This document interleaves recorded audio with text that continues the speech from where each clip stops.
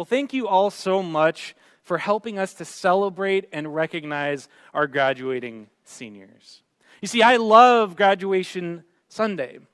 And in fact, it's actually one of my favorite traditions that we celebrate here at the Mission Viejo Church of Christ.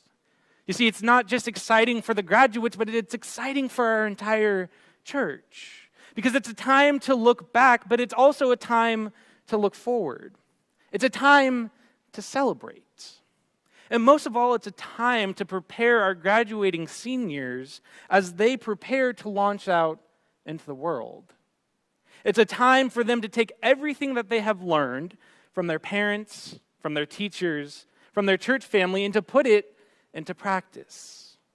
You see, the world is a crazy place. And there's so many avenues that you can take, so many voices with opinions, so many decisions to make. And sometimes this can be overwhelming, and many times it's just downright confusing.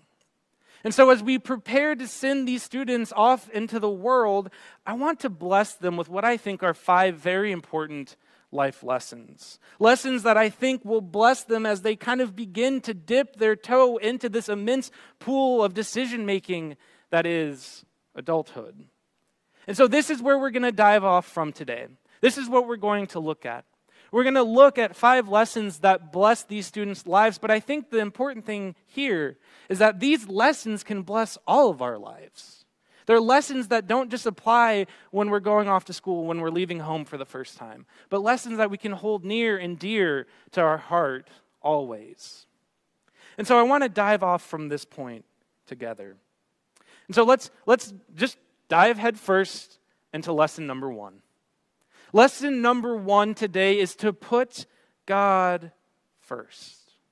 And I believe this is the most important lesson, to live every day for God.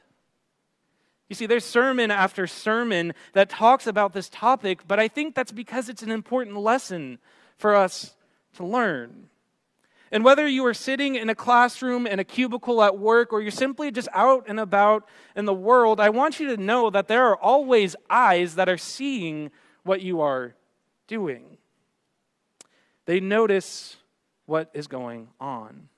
And when you put God first, people see this. They see this, and this allows you to minister to the people, not just by your example to others, but see, there's also a blessing there for us.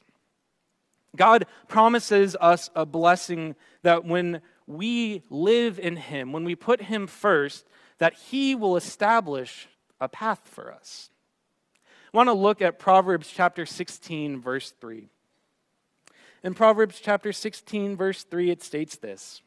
It says, "Commit to the Lord whatever you do, and He will establish your plans."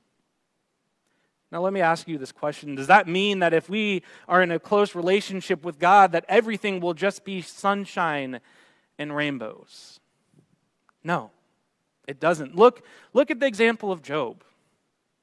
What happened to Job? He lost everything. His family, his land, his own health. But you see, the thing is that Job knew his relationship with God.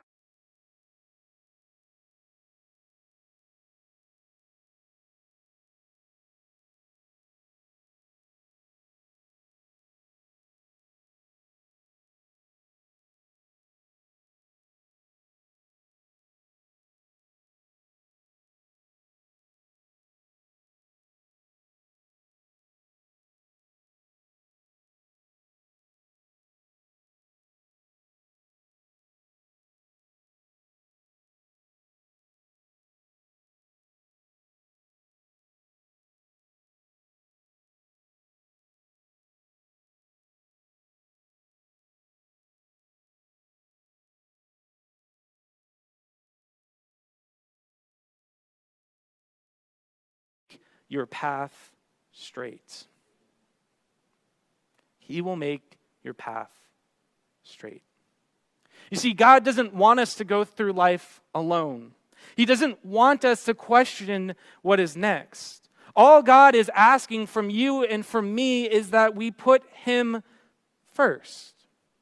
That we humble ourselves to the point that we put his will above our own. You see, this is what God asks of us. This is life lesson number 1. But see, the thing is I think that all of the other life lessons we're going to talk about today flow from this very important first lesson. And so I want to encourage each and every one of us this morning to put God first. Our second life lesson this morning is don't confuse movement with progress. You may be sitting there going, well, what does that mean? What does that mean to us? And I want to tell you, and you probably already know this, and this shouldn't come as a shock to you, but young people these days have grown up in a world of constant motion. Whether it's on social media, the news, or just the daily grind of life, our world is constantly in motion. And in this modern era of the self, being busy has wrongly become synonymous with being productive. I want you to hear this. So please pay attention right now if you get nothing else from this. Hear me say this. Just because you are doing a lot more doesn't mean you're getting a lot done. Just because you're doing a lot more doesn't mean that you're getting a lot done. I love how Henry David Thoreau expresses this in the perfect words. He says, it's not enough to be busy. The question is, what are we busy about? What are we busy about? So let's ask ourselves that question. What are we busy about?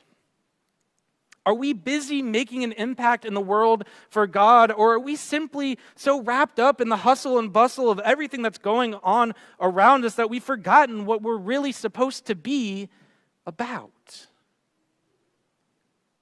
The Great Commission in Matthew chapter 28, what does it say? It says, go out into all the world, making disciples of all nations, baptizing them in the name of the Father, the Son, and the Holy Spirit.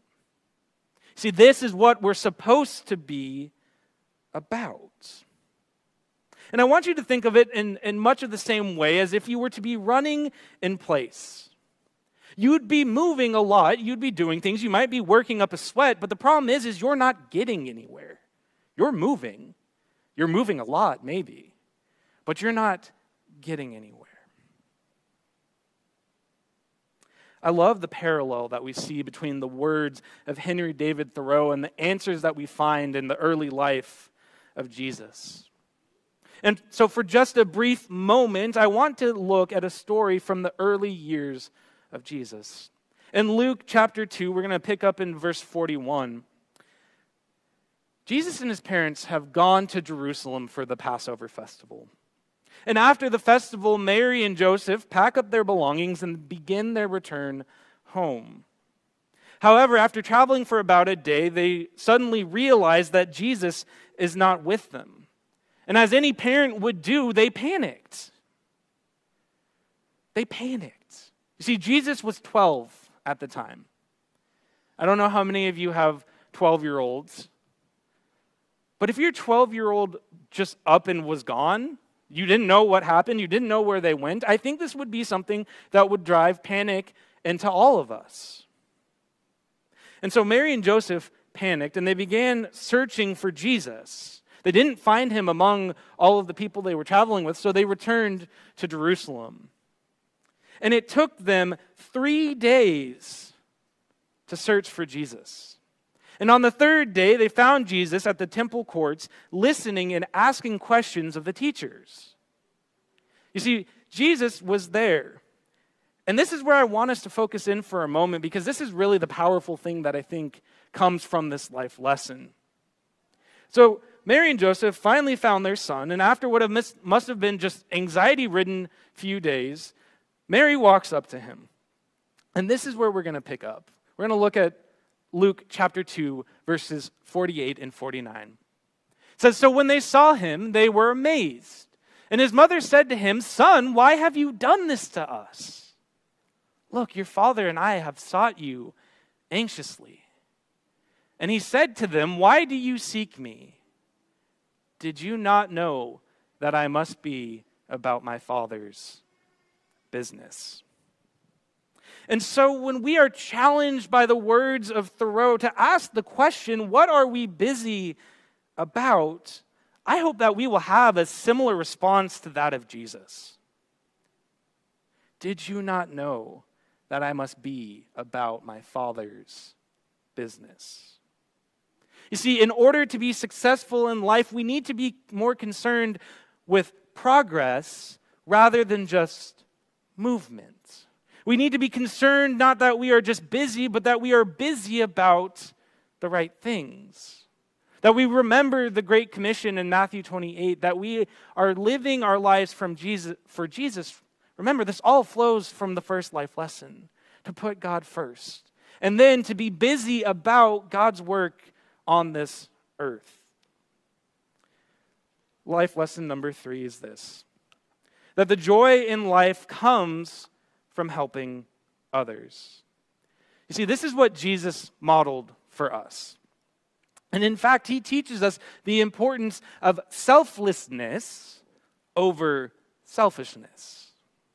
You see, the world we live in will tell us and constantly push us into the mindset of focusing solely on me, me, me. It will ask you to think about, what can I get out of this situation? How do I get the most? And it becomes about I. But Jesus teaches us to focus on the mindset of we. We, not me. You see, Jesus is showing us that joy in life comes from helping other people, not helping ourselves. I love the example that he shows us. He shows us to stop listening to the world, to stop focusing on ourselves and start thinking of others more. In the example in Matthew chapter 25, verse 40, we see Jesus' attitude of selflessness. Jesus says to his disciples, he says, "Truly I tell you, whatever you did for one of the least of these brothers and sisters of mine, you did for me." See, Jesus tells us that we should strive to help the least of these. And why does Jesus tell us that? He tells us that because by showing them the love of God, by showing them the love that Jesus showed us, we're showing Jesus the same compassion. Think about it. We received compassion and mercy from Jesus when he died on the cross. Why then should we not be giving that to other people? The thing we deserve the least, we should be sharing with everyone, because this is the great news that we have. We have great news that regardless of who you are, regardless of what you've done, that there's a Savior that loves you and wants to be in relationship with you. And that's what we should be sharing with people. That's what we should be preaching. We should be showing them through our actions and our words that we love them. And this leads us into Matthew chapter 5, verse 16. It says, "In the same way, let your light shine before others, that they may see your good deeds and glorify your Father in heaven." See, what does this tell us? It tells us that when we let our light shine, that we are glorifying God, that people will come to know God because of what we are doing. I don't know if you've ever heard the expression, actions speak louder than words. I want to encourage us all this morning to let our actions speak louder than our words. It's really easy to sit there and say just about anything. But let me tell you, when you are sitting in traffic on the 5 freeway coming home from work and someone cuts you off, your actions in that moment will speak louder than your words. Because believe me, I have heard other people from their cars, I've heard their words, and I cannot say them this morning. But here's the thing. It's our actions that speak louder than our words. I want to share with you one more passage from Philippians chapter 2, verses 3 through 4. And Paul is encouraging the believers to do something very important. What does he tell them? He says, "Do nothing out of selfish ambition or vain conceit. Rather, in humility, value others above yourself, not looking to your own interests, but each of you to the interests of the others." You see, the mindset of the church is a mindset of we. We are the body of Christ. We are the hands and feet. We can do nothing alone. It's all of us together. And this is what Jesus is showing us. He's showing us that when we do things together, when we love one another, when we show others the love of God, that we can accomplish so much more. And so the third life lesson for today is that the true joy in life comes from helping others. Our next life lesson this morning is to pray daily. You see, going off to college or stepping out into the world for the first time can be a really difficult thing. And just like our moms expect us to call home to check in, so does God. Let me stop here for just 1 second because I want to give a little side note to our seniors because I think this is important. Seniors, eye contact. Okay. Don't forget to call home. Don't forget to call home to your parents. Because believe me, you do not want to get a call from your parents when they finally get a hold of you saying, "Are you alive?" Because believe me, I've been there and I don't think you want to experience that. Sorry, Mom. You see, it's important that we call home. Just like we call home to our parents, it's the same thing with God. And God doesn't want to just hear from us because he's a concerned parent, but much like your own parents, he wants to hear from you because he wants to continue your relationship. He wants to continue your relationship. You see, sometimes there's this really interesting phenomenon that as physical distance increases between two people, relational intimacy decreases. What does that mean? Well, it's why long-distance relationship can be so difficult because we yearn to spend time with the person that we love. If you're not calling home, if you're not using this technology to reach out to your parents, let me tell you, God doesn't need technology. We've got this really amazing, powerful tool called prayer. And prayer allows us to have this intimate relationship with God. I want you to think about that for a second. What does that mean? Well, it means that we have a direct line to the throne room of God. And when we pray, it's like a red phone, a direct line ringing. And the red light flashes, and what does God do? Does God go, it can't be that important? No, God runs to the phone. He wants to hear from you. This is a phone call that he has been anticipating. And so I want you to think about this. I want you to pray daily. But I want you to pray when you're thankful for the good things. And you should be thankful for those things, your parents, your family, all of the blessings in your life. But also pray during the tough times. Pray during the tough times. Be thankful for the pain, the trials, the tribulations that you know are going to come because we all know they're going to come. I want to encourage you to pray for those things. Why? Because God is in it all, and through it all, God is molding you into the person that he wants you and knows you can become. Do we know what the Bible says in Ephesians chapter 3, verse 20? Ephesians chapter 3, verse 20 and 21. It says, "Now to him who is able to do immeasurably more than all we ask or imagine, according to his power that is at work within us.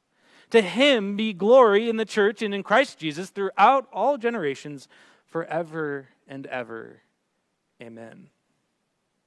I want to focus in on verse 20 for a second, though. And let's read that again.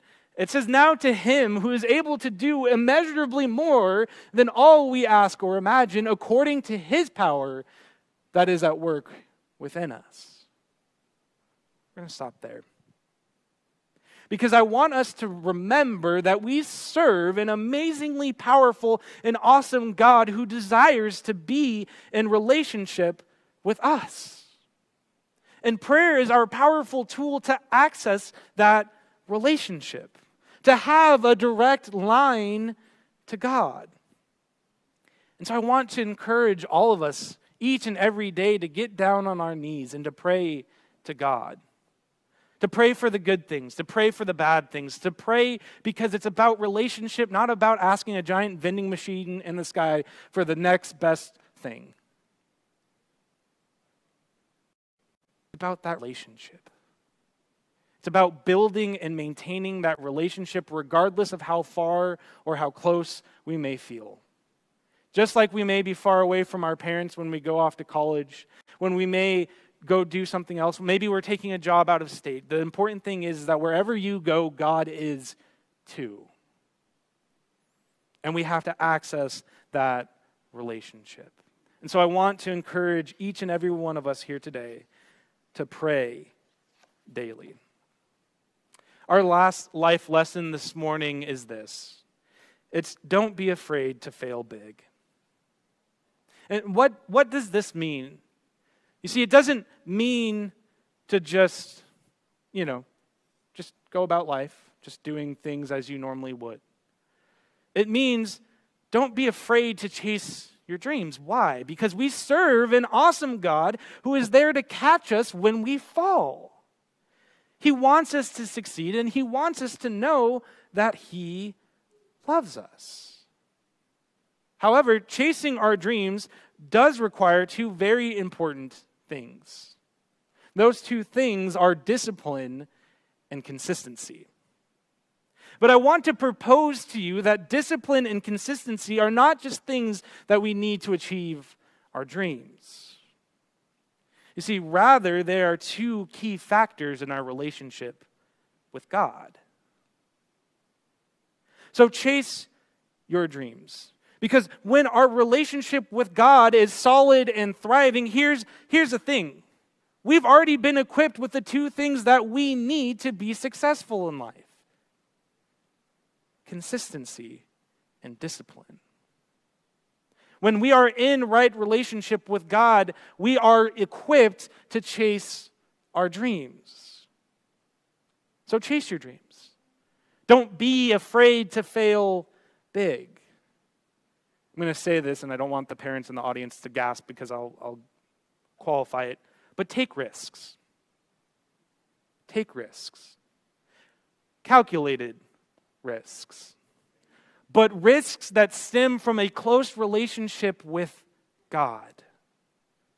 When you take risk that is in a close relationship with God, there's no way that you can fail. I want to share with you Isaiah chapter 58, verse 11.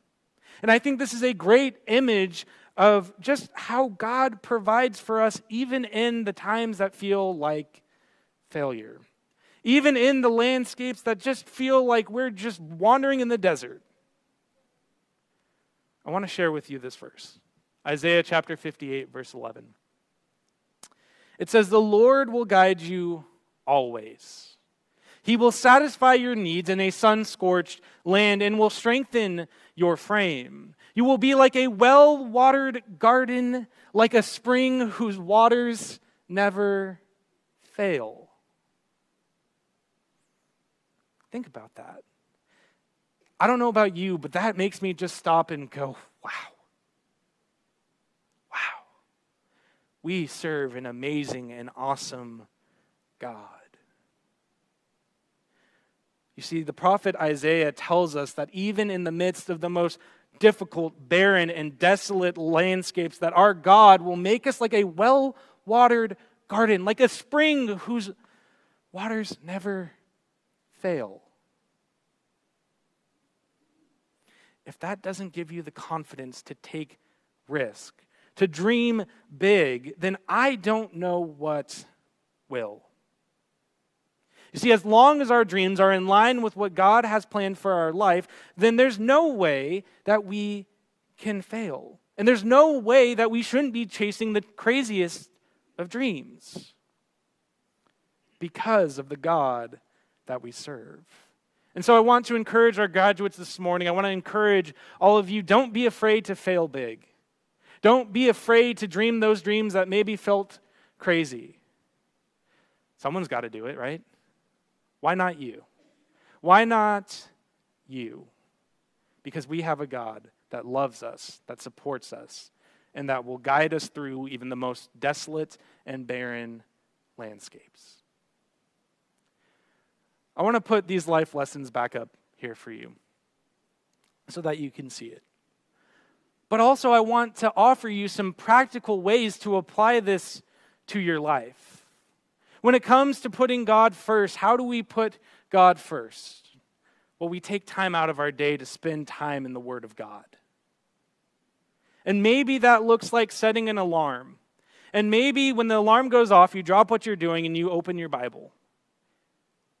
Could be for 5 minutes, 10 minutes. It could simply be opening the Bible app on your phone and looking at the verse of the day. We've all got to start somewhere. But see, here's the thing. To put God first, we've got to spend time in His Word. The second life lesson, don't confuse movement with progress. Well, how do we do that? How do we apply that to our life? Well, you see, the thing is the only way to apply that to your life is to be focused on what you are about. You see, it's a question that Henry David Thoreau asked us. What are we busy about? And so maybe there's time that you just choose to take out of your week to say, what am I focusing on this week? Am I focusing on God? Am I focusing on what we've been commissioned to do in Matthew chapter 28? Or am I more focused on the things, the daily grind of everything that's going on around me? And I think this leads perfectly into the third life lesson for this morning, is that joy in life comes from helping others. How do we apply lesson number 2 to our life is lesson number 3, helping others. And maybe this is deciding that on a Saturday morning, you're going to focus more on helping others. You're going to say, okay, I'm going to just set aside these 3 hours from 9 a.m. to noon. And I am going to focus on doing something for someone other than me. We've got a great opportunity coming this Saturday. No, I'm sorry.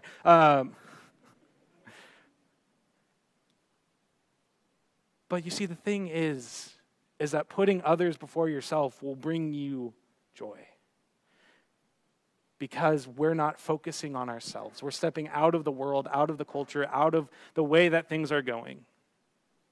And we're helping others. Life lesson number 4, to pray daily, I think is pretty self-explanatory on how to apply that to your life. But maybe it's a lot like the first one.